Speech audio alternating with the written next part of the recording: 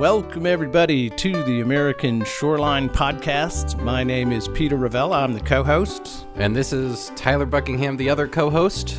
And welcome to the next edition of ASP. We're pleased to have a great guest today, Mr. Eddie Fisher, the Vice President of Gulf Hydrographic and Coastal Consulting out of down on the Texas coast, down there in Brazoria County. Welcome to the show, Eddie.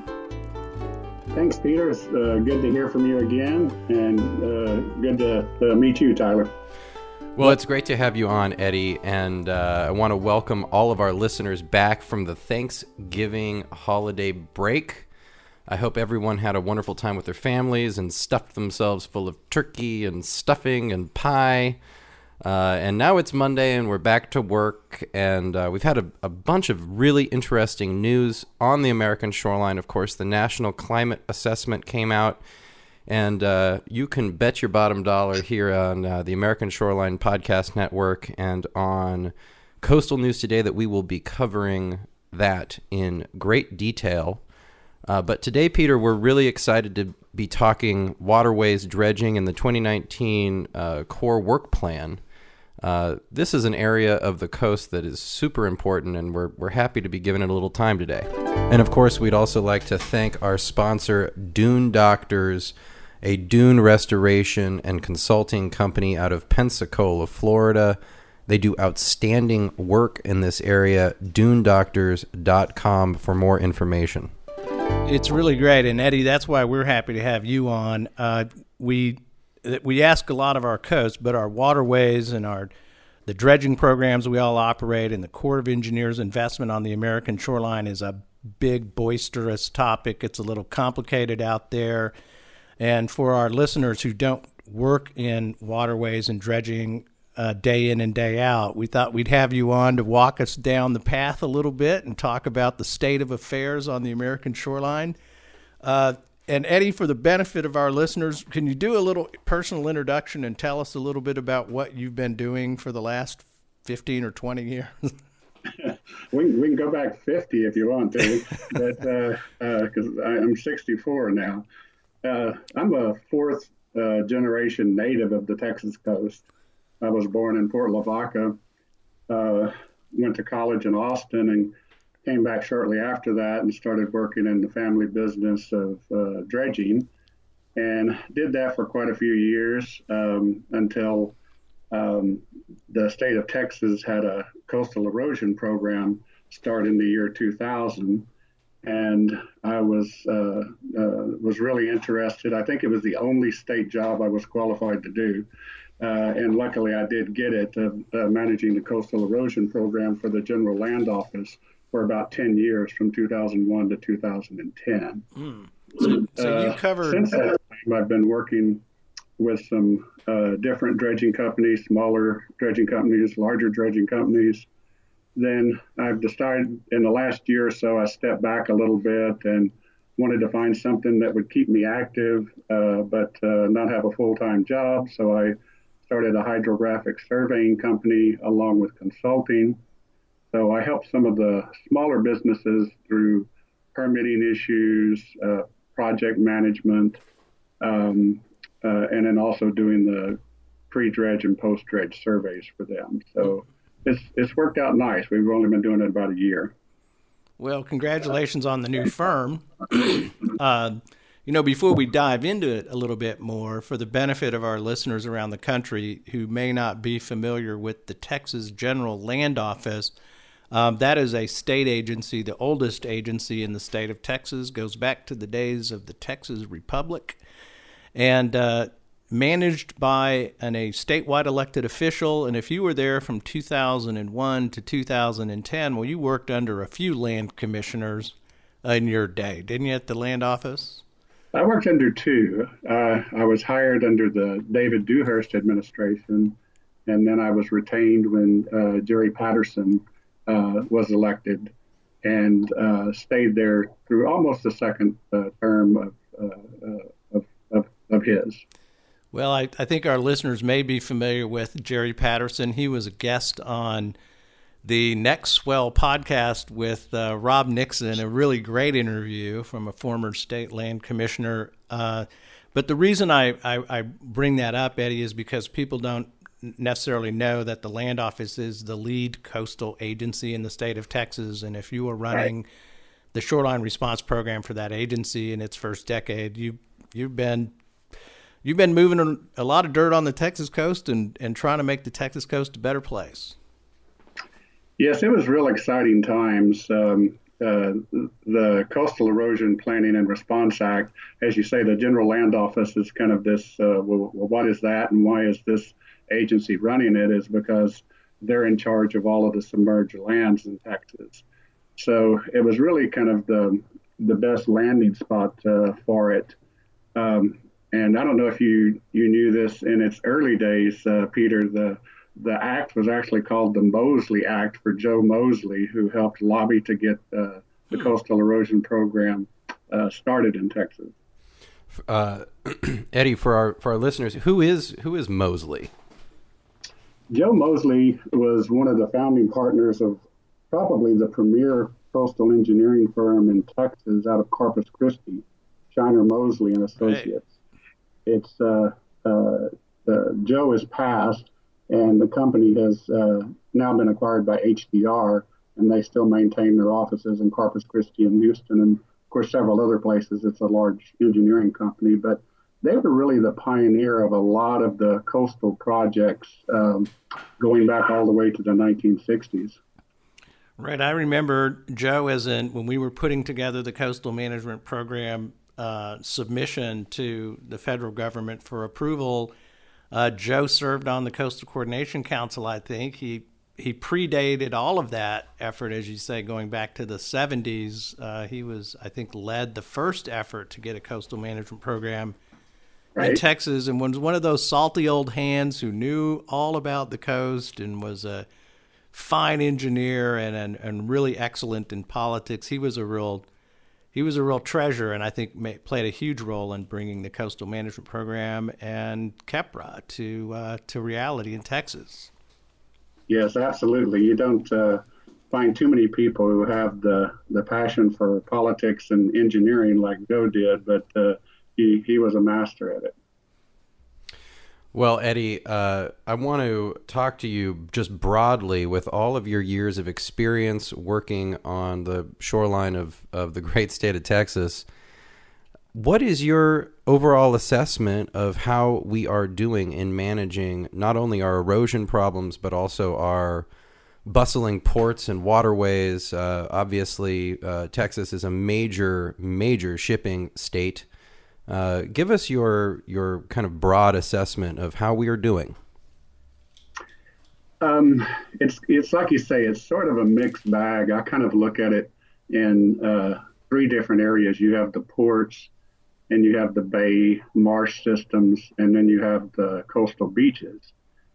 And to me, and it might just be my history because I was with the erosion program, always having to fight for money, is that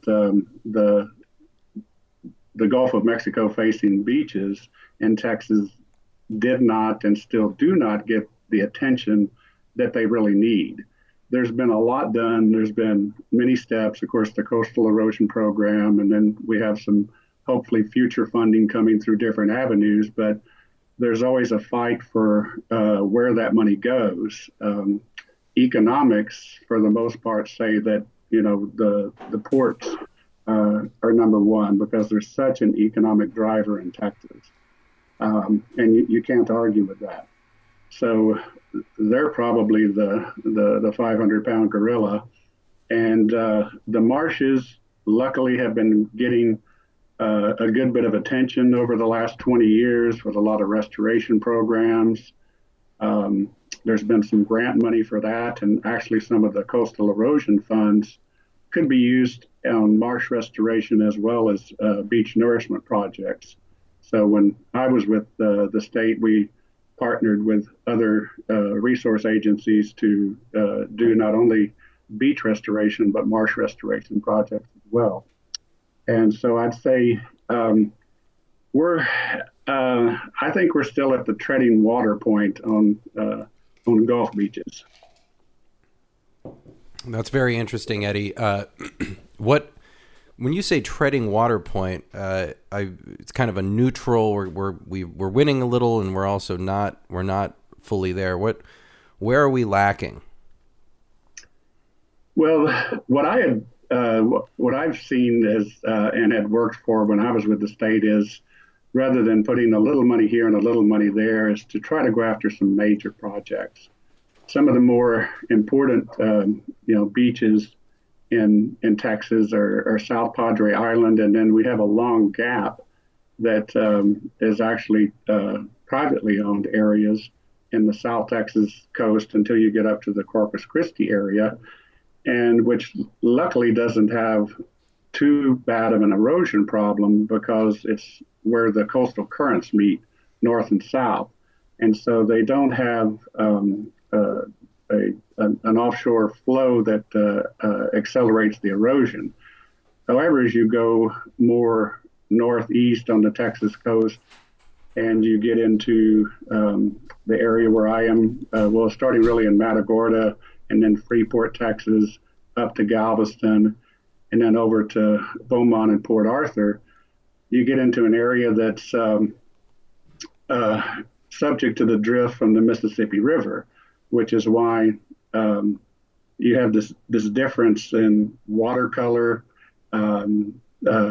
because of the flow coming from the Mississippi River. It's like when you take your friends from around the country and you tell them you're going to the beach in Galveston, and you drive up and you have them look over the seawall, the first thing they say is, "Why is the water brown?" Right. And yeah, I like to say that the Texas coast is an acquired taste. It's a little bit like you have to learn to appreciate what's beautiful about the Texas coast, especially the northern part of the Texas coast, because boy, you get over there to to the east side, or the east side of the Mississippi River, and you're in the Florida Panhandle, where it's pristine white sand, and it all, because it comes out of the Mississippi and takes a hard right turn and comes to Texas, all that river sediment. Yep, and that's right. And really, you don't get to see pure naturally sandy beaches with blue water until you get down to Port O'Connor toward Port Aransas, and then from there on, it's really pretty to everybody. But like you say, it's an acquired taste on the upper Texas coast. Eddie, if you, in your many years, you worked in state government for about 10 years. You've been in the private sector on shoreline management and dredging. Why is it, do you think, that we have not been able as a state to put together a reliable, recurrent funding strategy for the Texas coast? We know the stats because I was at the land office. Right, it's 367 miles of beaches. 40% of them are eroding. I can't remember the number. It's a lot, and yet, why is it that we have not been able to crack that political nut and get that done? I think it's a combination of things, but one of the things is that a lot of people see the beachfront as something that belongs to the beachfront homeowners, the so-called rich beachfront homeowners, and they sort of hold them responsible for being the ones to carry the torch for this. And it was a difficult task to bring everybody's awareness that the beaches and the erosion problems are everybody's problem. They're infrastructure problems, they're natural resource damage problems, with eroding of the dunes and for sea turtle nesting and that sort of thing. So that was one of the biggest challenges I had when I was at the land office, was trying to get the stakeholders to agree that the coastal beaches were something that needed protection and needed the hardest thing to get, which is money. Eddie, is it easier to, politically, is it easier for state officials in Texas to allocate money toward ports and waterways, coastal pieces of infrastructure that have a clear commercial benefit, as opposed to beaches. Now, we all know that beaches have a tremendous economic place in Texas, but I'm curious to know, in your experience, if there, we don't automatically make the connection, as Peter would say, the Hawaiian shirt syndrome. We don't make the same connection with beaches and the economic impact as we do with ports and waterways. Yes, and I think a lot of that is that, it is a political process in Texas, and the representative districts for the coastal area are very small, not highly populated, no big cities. Galveston and Corpus Christi are the largest cities, and you have people in Dallas and West Texas who will throw up their hands and say, why should we do this? And it's hard to get the legislative effort on site to do that.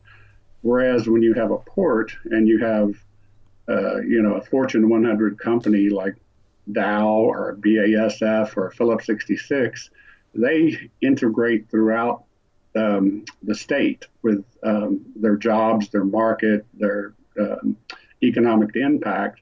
So it's a much easier job to sell major port funding than it is for the beach funding for that reason.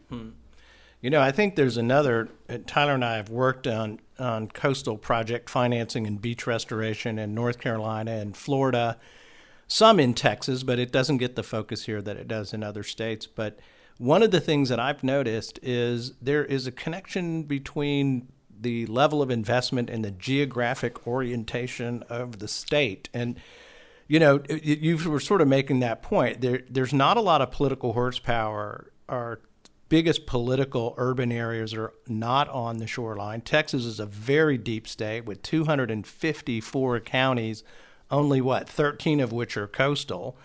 And right. Our biggest cities are inland. North Carolina is similar, a low population, low density shoreline, absolutely beautiful, threatened with a lot of erosion, but the political power of the state is in Raleigh, Durham, and inland.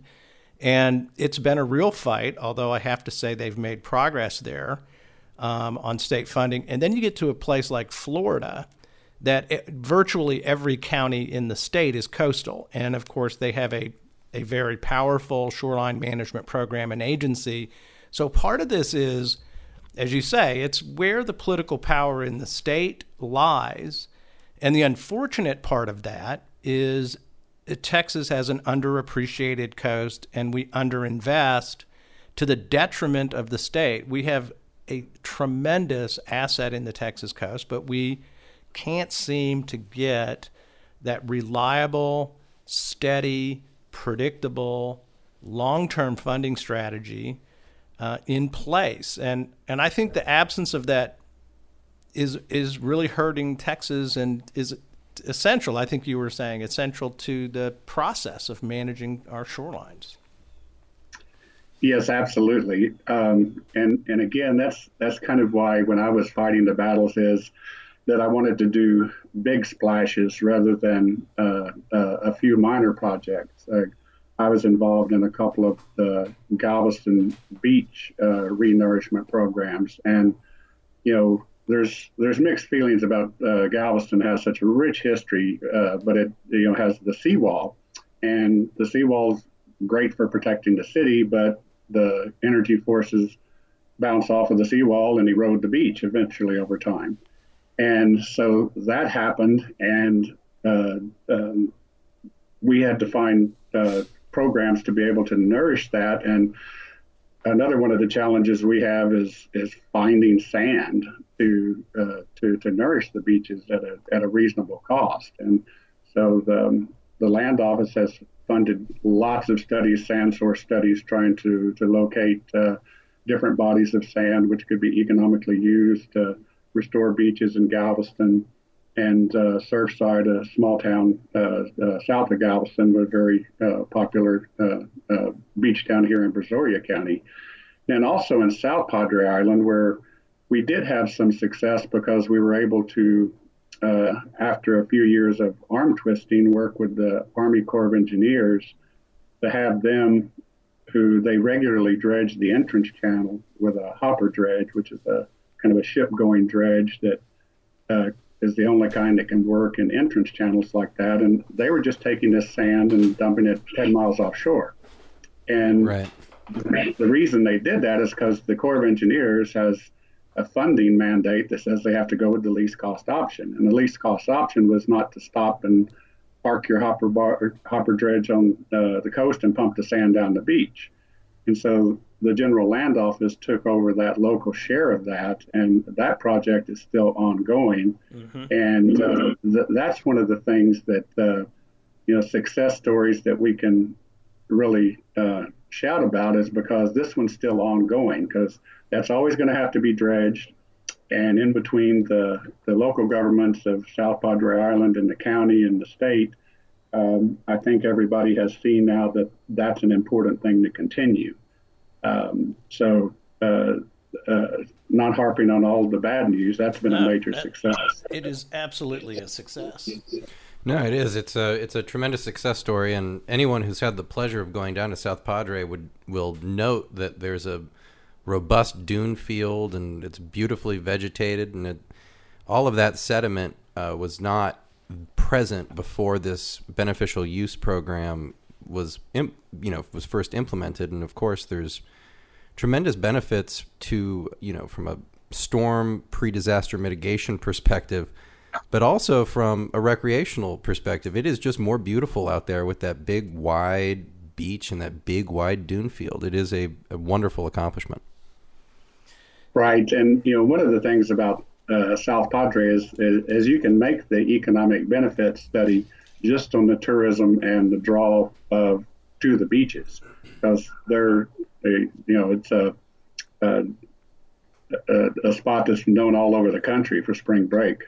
Of course, and very, very popular beach. I think their annual visitorship numbers are close to 1 million, at least because they count the cars coming across the bridge, so we can't say that's all going to the beach, but tremendous. Of course, coastal tourism town where the beach is the draw, the investment makes sense, and y'all were able to work with the Corps and the city to put in place this beneficial use program. And obviously, Eddie, I think we've been around long enough to know every chance we get to make that happen, we've got to do it. It is unforgivable, in my opinion, that beach quality sand on the Texas coast that is dredged from navigation channels goes anywhere else except on the Gulf shoreline, or in cases where it's suitable into the bay system for marsh restoration. I mean, this is just common sense now.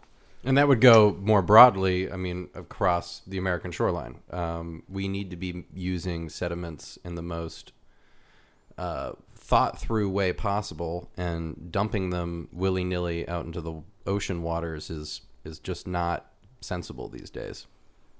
And go ahead, Eddie. A couple of things on that is we were talking about the different states and how they some work together and some don't because of the size and distance from the beaches. But Louisiana, with their marsh restoration, I was a partner with several organizations over there and attended meetings regularly with the people in Louisiana, and everybody in the state is on the same page. Yeah. Both parties, industry, resource agencies, everybody, fishermen, they're all on the same page, and they get a lot done. They have a huge task to restore the marshes, but they are working together.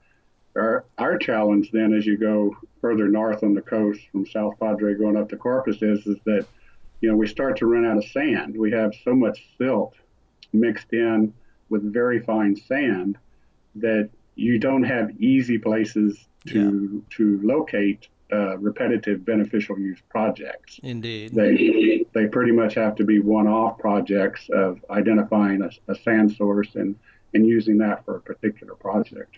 Yeah, there's a lot of challenges in Texas on sand sources, and especially down south. And I'll tell you that right now in front of the General Land Office is the Cameron County Erosion Response Plan, which is meant to address the long-term land planning north of the city of South Padre Island, that long stretch of undeveloped barrier island that we know is going to be built on. And in that particular case, it looks like putting structures on that shoreline 200 feet back from the line of vegetation is going to be permitted. There are some exceptions to that even. And what I wonder here is, does the county really understand the long-term financial risk that it is taking on when there are no inexpensive sand sources that are not already committed? The sediment from the Brazos Santiago Pass that's used to beneficially nourish the city's beaches is already used. But as you go further north, I have a great trepidation about the financial capacity of that county and the state of Texas to hold the shoreline position north of South Padre Island when we have an annual erosion rate of 10 feet per year and more. It makes me wonder, can we get smarter about this or can we not? Well, that brings up an interesting topic is you start to get in that area of the COBRA, the Coastal Barrier Resources Act, where they have drawn maps in areas that you're not qualified for federal flood insurance. And I think that's the only thing that slowed down that progress in Cameron County is those areas not qualifying for federally funded insurance. And that's a big battle because a lot of the local people see that as a big potential economic driving factor. Whereas, do we want to start undoing what was a very beneficial thing of implementing those zones where the federal government would not buy off on never-ending flood losses. Right. You drive down the road in certain areas in Brazoria County in particular, going north of Surfside toward Galveston on Pollitt's Island. And people will say, why aren't there houses here and there's houses there? Why aren't there any houses over here? And it's all because of the COBRA zone. Yeah, and COBRA, I think, is a sensible policy, regardless of the political persuasion of the folks that are involved in administering that program, because it absolutely attempts to identify risky areas and discourage additional development in those areas. But COBRA is under constant pressure from local communities to change the maps, to release the federal funds. And you're right, it's availability of federal flood insurance, which is huge in terms of residential development and commercial development on the American shoreline, but it also affects federal transportation spending and Corps of Engineers beach restoration funding, which is prohibited in COBRA areas. So all of those factors work to restrain development in unwise areas, and I'm a fan of COBRA. I think I get the frustration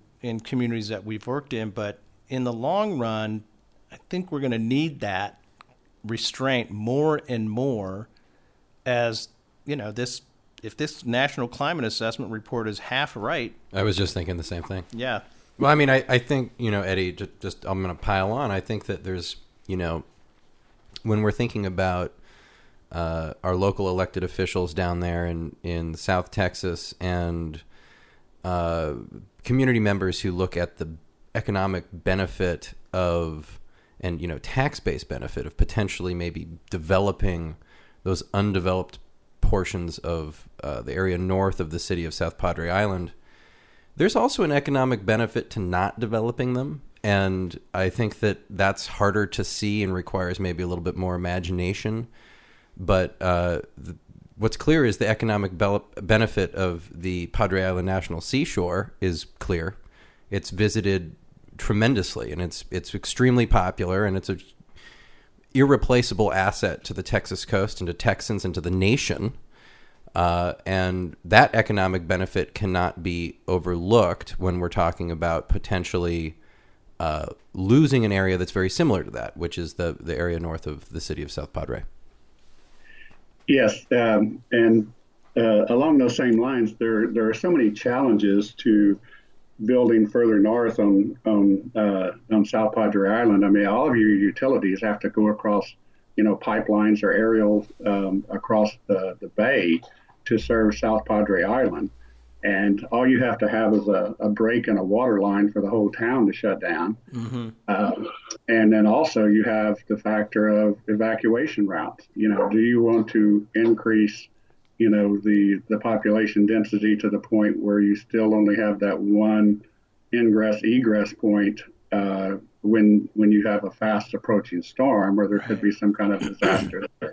And so, as y'all are aware, there's been talk for years of more of a northern causeway too. So I don't think the economics on that idea have turned yet. But as you say, the locals and certain other people are still trying to win that fight. I just want to color this in just a little bit more too. So Cameron County, where we're talking about here down in South Texas, is right on the border of Texas and Mexico along the coast. And for the past, 20 years, Peter, that area has been in a economic transformation. There has been a lot of investment there. There's been a lot of development there. And it is, people start to see the opportunities of this shoreline increasingly. I mean, back 50 years ago, that was a sparsely populated. I mean, South Padre was nothing like it is today. It is dramatically transformed. A little beach town, yeah. No, it's a high-rise beach town. It's on its way to getting more valuable, and of course, SpaceX is just across the ship channel from the city. Owns a big piece of property where they are going to start testing the engines for the new rocket that they're building. It was called the BFR, which I think they've renamed to Space Star Trek or something. But the idea of that remote location, beachfront location, becoming a commercial launch facility is exciting and concerning, depending on what your perspective is on the use of coastal property.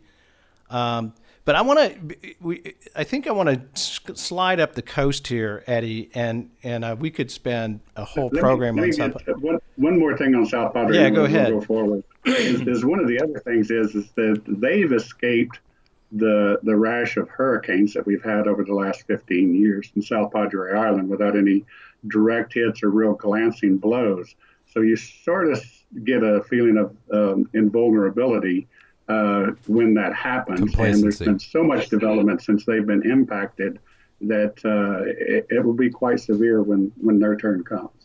It's true, and I think your point on the evacuation is well taken. I think the speed, obviously the evacuation from Paradise, California in the fires was a calamity that cost the lives of hundreds of Americans, but hurricanes can be quick as well. Hurricane Michael that just hit the Florida Panhandle was a tropical depression on the Yucatan Peninsula, and 3 days later it was a Category 4 storm destroying the town of Mexico Beach. And evacuation timing and capacity is absolutely a major consideration in future development of Padre.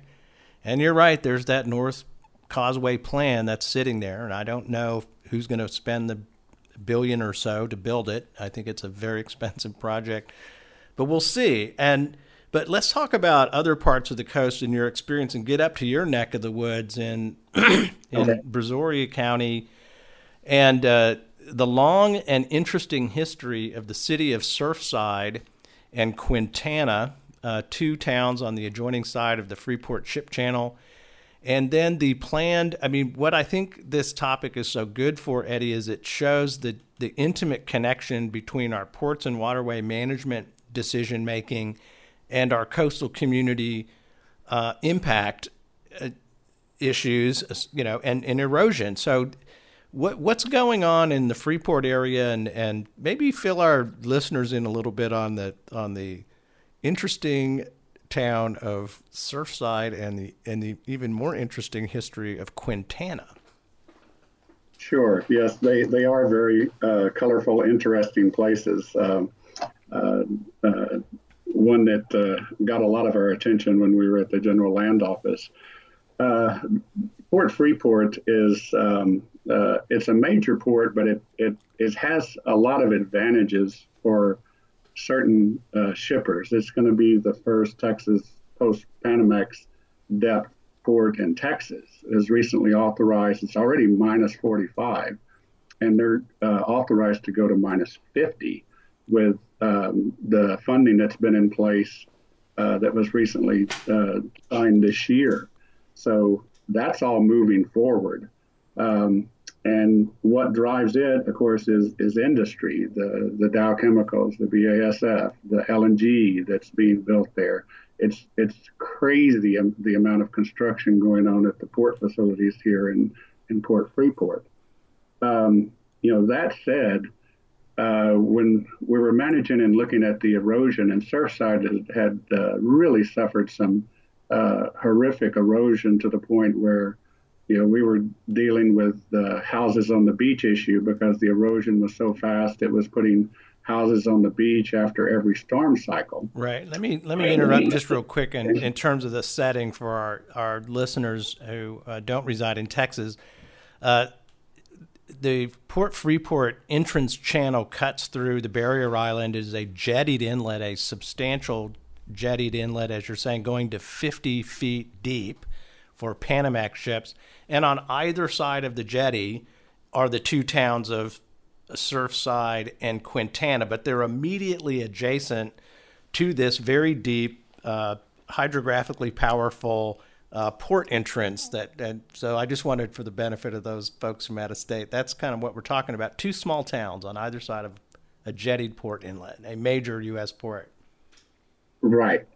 And the other factor with this that you can't forget is that the Brazos River, which would be the normal geologic function that would replenish the sediment in that area, was diverted to the south for that reason, so that it would not have to be dredged or maintained as much as it would be had it not been relocated. Right. So the Brazos River was relocated to the south, and of course the current there still carries it to the south, so it doesn't come back in to fill up that area. So you have several things combining to really accelerate the erosion. And there was a study done when I was at the land office to look at, okay, well, what's causing this problem at Surfside? There's other areas where you have an entrance channel, but we don't have, this kind of fast erosion. And what was discovered in the report is that because of that deepening, the channel, as you say, cuts through the barrier island, and then you have rock jetties on either side that go out a mile or so. Mm-hmm. And that channel has to be maintained, that depth, all the way out.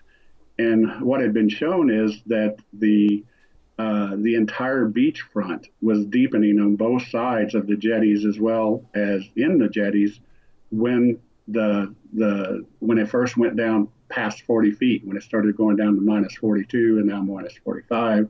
And so I think it's going to be something that's going to really need some attention in the future as this goes to minus 50. Right. There are contingencies for using some of the sand that's made in the deepening project. Right, the new work material. Right, the new work is pretty good sand. That depth, you start to get into clay at about minus 38 to minus 40 in this area. So you kind of run out of sand. So I don't think it's going to be a big boon on the sand resources with the new work project. So that's something that I think really needs some serious looks. I guess I don't know if you want to say unfortunately or fortunately, but when you have these problems of the seriously eroding barrier islands like you have at Follett Island, Surfside, and Quintana, then you also have at Galveston and Bolivar, is that it becomes not only a threat to the barrier islands, but to the industries that are inland. Right. The Ike was almost a catastrophic disaster had hit just a little bit further south, it would have overwashed, the largest petrochemical complex in the United States along the Houston Ship Channel. Right. And that can also happen here in Brazoria County at Port Freeport. So that's something that's going to really be need to take into consideration. There is a storm protection levee around the major industries there that offers them some protection. But with the size of storms that we're seeing these days, it could turn into more of a Katrina situation where you get the water over the levees and somehow trapped inside, and your problem's worse than whether you had the levees in the first place. Yeah, you got to pump it out. Well, I think one of the things that I'm glad you are laying this out in this detail is one of the main themes that we're trying to do with Coastal News Today and with the American Shoreline Podcast Network is to talk about the interplay of these economic interests on the American shoreline. And, every good local government and economic development person is going to generally be in favor of expanded capacity at Port Freeport. The industry and the jobs and the economics of that are powerful interests and are important. But as you're saying, we are smart enough now to know that the direct implication of that decision to go to 50 feet, which, with the Panamax ships and the Panama Canal is just absolutely sensible. It's happening all over the eastern seaboard and the Gulf of Mexico. Every damn port is in the business of trying to get deeper. But you have to account for these economic issues related to that. And I question whether the state of Texas is prepared economically, since we know we don't have a fully funded KEPRA program. Our Coastal Erosion Planning and Response Act is not funded. How would we? We're just not prepared. And I'm hoping that the smart folks at the Land Office and at the Corps of Engineers and at Port Freeport take seriously this impact, because by golly, the economic horsepower of that port is big enough to offset that if they'll take it seriously. And I hope we see that kind of planning emerge with the leadership at the Land Office and at the Galveston District of the Corps.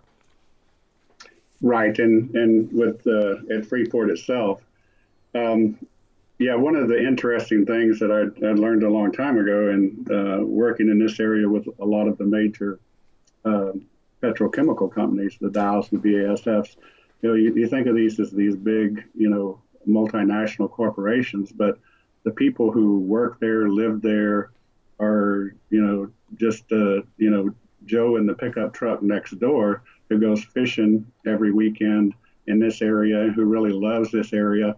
And so you can kind of get at least the local forces together to try to do something. So it's going to be interesting to see. As I'm really fearful of the erosion on Quintana and Surfside. When the obvious thing for the industries to do is to raise the levee, armor around their specific ports and that type of thing. But in the long run, that's still not the answer. You can't have that open space coming from the Gulf of Mexico straight hitting the petrochemical plants. What is the answer? I think you have to really restore the barrier islands.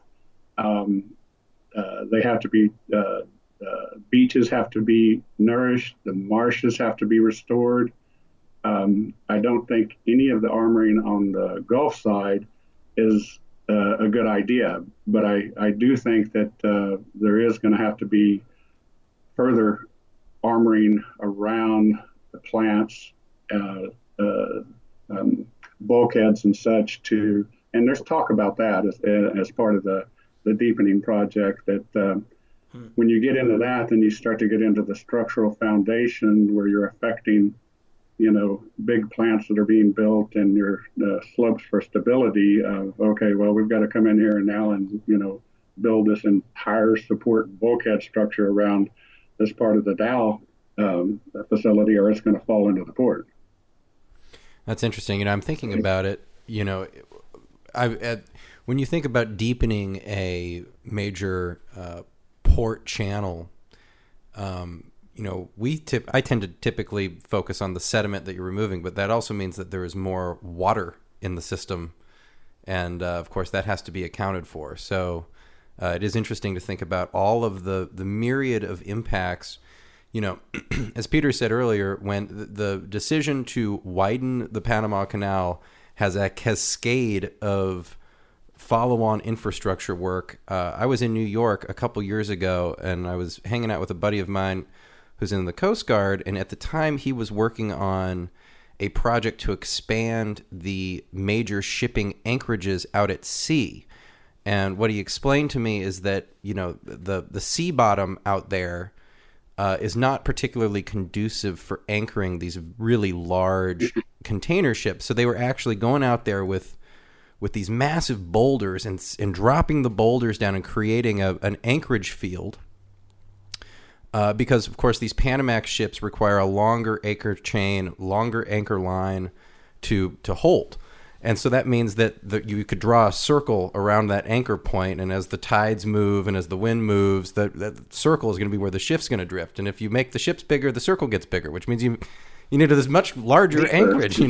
This is the impact of widening the channel. You now have larger ships, you need larger anchorage. So I do think that it's, as we become more sophisticated and forward thinking in our coastal planning, I think it is only right that these shipping channels and this piece of the coastal community be financially tied to the impacts that are created from those decisions.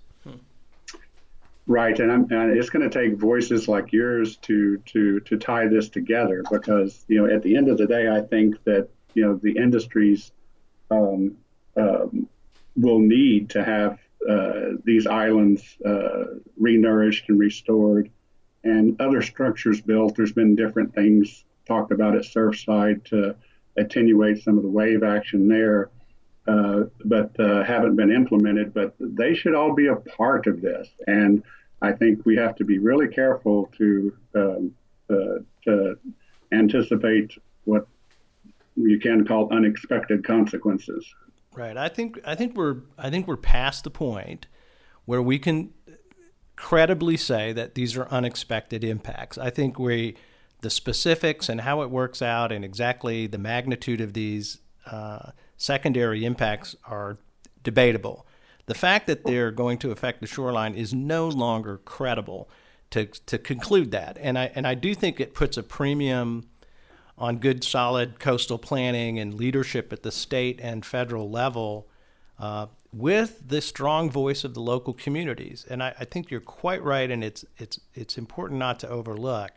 The people who work at the Dow plant love to hunt and fish, and they are boaters, and they are fishermen, and they are beachgoers, and conservationists. And they care about these shorelines, and it's not simply a one-dimensional decision about the modification of these port entrance channels, even though I absolutely understand that needs to be done and will be done. It's what's the larger context. And we haven't even talked about the Ike Dike, and I don't think we should because it overwhelms all of the discussions, but we're right. Focusing on the same types of trade-offs at Port Freeport. And I think that's important for our listeners to know that, the Texas coast is a big, wild thing, and there's a lot going on the Texas shoreline. Yeah, what we have to be careful of is to not make it an us versus them of the one or two voices in the crowd speaking up for the natural resources versus the economic development. It has to be, a partnership of everybody together. Is okay, we agree this is going to happen, but we need to do this too, and to work with each other. And I think a lot of times in the past, that's kind of what you got. You kind of got a couple of voices in the crowd that were not really a part of the whole group, and therefore they kind of got looked at as, this isn't really something serious that we need to listen to.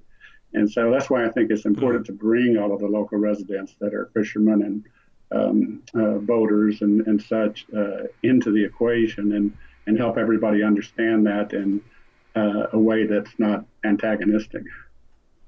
Well, absolutely right. And I think, we sat down and talked to Scott Jones, who's the director of advocacy for the Galveston Bay Foundation. Been there, I think he said 13 years.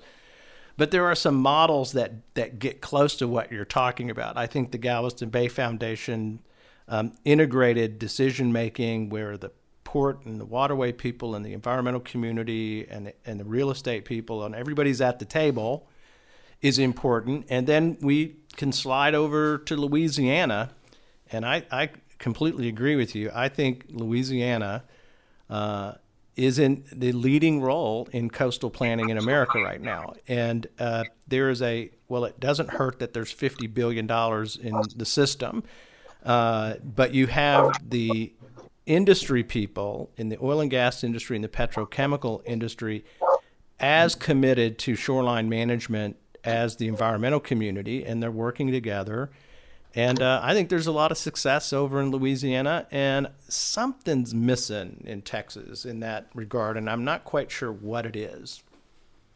Well, one of the things that we have to keep in mind, which I think I've brought up a couple of times, is we can't be scared to do big projects. And that's what Louisiana has been really good at. They have these jobs that, dredging projects for marsh restoration that, people 15 years or 20 years ago would say that's impossible to do that. They have these long distance pumping from the channels that may go 15 or 20 miles. Yes, they do. To the ultimate marsh restoration area. And that's the kind of things that we need to look at. From me in the dredging background is, that's one of the things I've learned is people have asked me, well, how far can you pump this? I say, as far as you want to pump it. All it takes is pipeline and booster pumps. Right. However far you want to go, it'll go. So it's just a matter of committing to put that infrastructure in.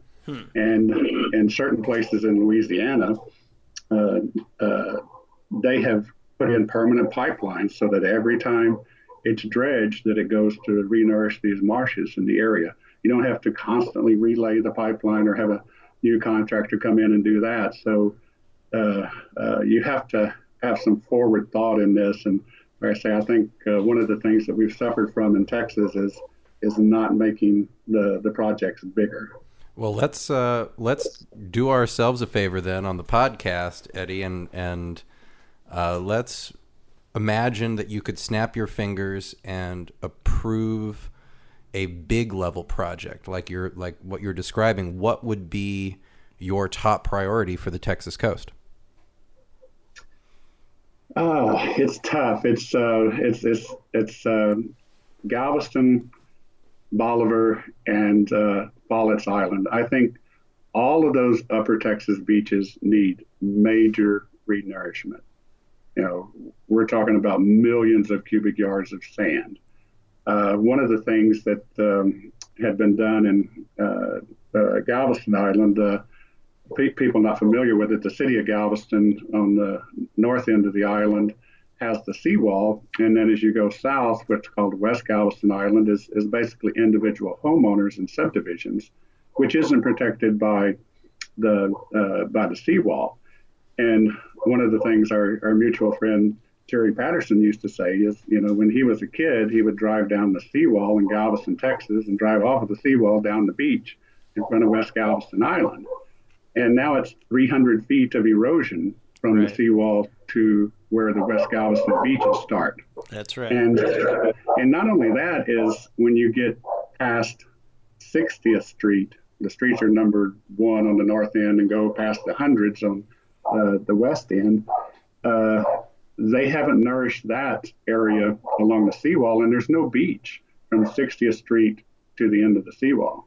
They've gotten a little bit better. I think they did Babes Beach, and I who would know all of this is Ruben Trevino, the coastal management director for the Parks Board of Trustees. I'd love to get Ruben on and catch us up. But I think you're quite right about the size and magnitude of the project necessary in Galveston and on Follett's Island. And, we haven't crossed over the Galveston Ship Channel to Bolivar really to talk about what's going on there. I will note for the record that there's a $60 million beach restoration project funded in Jefferson County that's going to protect the National Wildlife, the McFadden National Wildlife Refuge and the Intercoastal Waterway. This is north of the Houston Ship Channel. Yeah, we're going way east and getting over toward Louisiana. Sorry, and that's an interesting project to me. It is an undeveloped shoreline, but there are obviously natural resource protection issues and landward shipping lanes that are important. That's a project of massive scale. We haven't done that in any of the residential areas, and that I've seen, a little bit here and there, as you say, the small kinds of projects here and there. Here's a question I'd like to ask you as a former director of the KEPRA program at the Land Office. I have always wondered, why Texas centralizes its coastal planning so heavily in Austin, Texas, where the contractors, the engineering firms are hired and managed out of Austin. All of the project funding is managed out of Austin.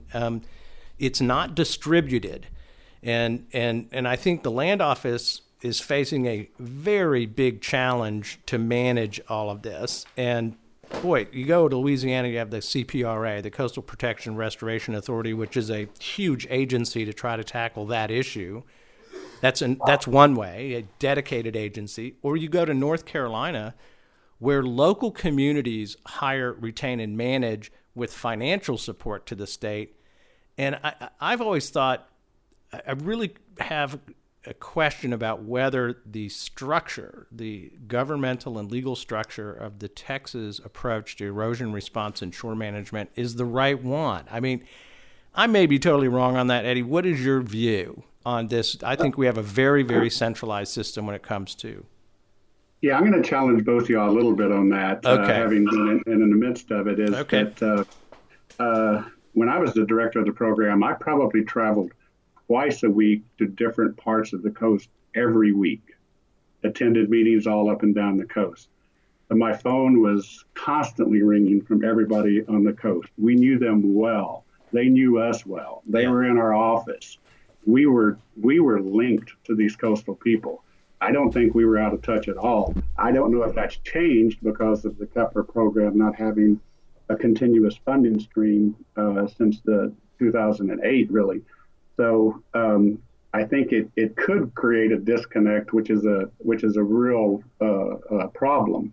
But I think it really is important to have that connection. And as y'all know, the General Land Office is a political office with the commissioner being elected by the people of Texas. Yep. So there's a lot of pressure on budgets and why do we do this and why do we need to fly these people down on the state plane to meet with the coastal people in Galveston and South Padre Island every week and that sort of thing. But we did a whole lot of that. We logged a lot of miles on Southwest and Texas state plains when I was there. Man. Well, I think it's the way it has to be done. It is an intimate exercise to develop these programs and these projects. They take years and they take a substantial financial commitment. The regulatory issues are complicated, and it has to be a full court press. And I don't know how. I don't know what the status of the KEPRA program relationship is with the coastal communities these days. I'd love to have somebody on from the Land Office to catch us up one day, but I will say this: the funding sources that are coming out of the Restore BP oil spill into Texas are significant. The GOMESA revenue, which is the federal revenue sharing program for offshore oil and gas from federal resources, is put $40 million into the Land Office's hands this year. They are eligible for $100 million a year until 2055. There is a chance that the state of Texas will somehow fall into a steady, regular funding stream that won't be the creation of our Texas legislature, but will be a gift from these federal programs. But I'm really hoping to see a real stepped-up level of openness and planning that engages those communities down there. Eddie, I think that was the secret to what you guys were successful doing in, that 10-year period you were there. Yeah, absolutely. You have to have that network of the coastal constituents with the people who are making the decisions at the state level. So however that has to be done, whatever structure it needs to be done, is a very important challenge before the money starts going in directions that really doesn't benefit everyone. Well, listen, I think that one of the things I want to just say is this has been kind of a deep dive into many of the issues on the Texas coast, and of course, our audience covers the entire American shoreline from sea to shining sea, from the rocky shorelines of Maine all the way around to Southern California and Hawaii. And we're talking about Texas and the Texas state government and a little bit about Louisiana. But I think that what you have to understand is there are analogous programs and scenarios all over the coast. And so we think, first of all, this is our backyard beach. So we have a special attachment here in Texas, being headquartered in Austin, to studying the Texas shoreline. But we also look forward to dedicating the same attention and deep dive into all of the other states. We're actually considering doing a state-by-state series here on ASPN in the future to do that. But in the meantime, listen to these shows that are about regions that are not your own. There is so much to be learned and so much similarity in the methods of planning and management that are going on around the shoreline. And it's just critical that we listen to each other and learn from, for example, the experience of you, Eddie. I mean, you've got a career on the Texas shoreline that you have a lot to teach all of us. Yes, and that really is important, the integrating and sharing of all this information. We did have several ways to do that. We had the Coastal States Organization. I don't know what the status of that is now, but it's where the coastal groups from all of the states would come together, and we would meet in Washington, D.C. and around the country to share ideas and make directions for policy changes. That's why they were located in Washington, D.C., is because it was to affect policy. And then also the Coastal Management Program, NOAA-funded program. The programs are audited every several years, and what they like to do is they have somebody from another state accompany the NOAA people when you go when they're doing their audit of their state. Right. And you go out and look at their projects. You go to meetings. I went to South Carolina. It was a wonderful experience to learn of their problems and share information with how you can help each other and or at least hold hands and know how to dodge the rocks being thrown your way. Well, Eddie, I want to thank you for your time. Eddie Fisher, Vice President of Gulf Hydrographic and Coastal Consulting, and a longtime professional on the Texas coast and in the dredging business and in the government program business. Eddie, thank you very much for joining us on the American Shoreline Podcast. Well, thank you for the time. I really appreciated it. As you can probably tell, I'm passionate about these issues and really appreciate the work that y'all do. Well, thank you very much, Eddie, and a big shout out to all of our listeners. And share the podcast. Tell folks to subscribe, rate, and review. Subscribe, rate, and review. Free subscriptions at coastalnewstoday.com. You get all of the podcasts on the American Shoreline Podcast Network. There are 28 shows on the network. And we passed 3,400 listens today, and we want to thank all the folks out there who listen to ASPN. And Tyler, thanks for putting this show together today. And Eddie, thank you.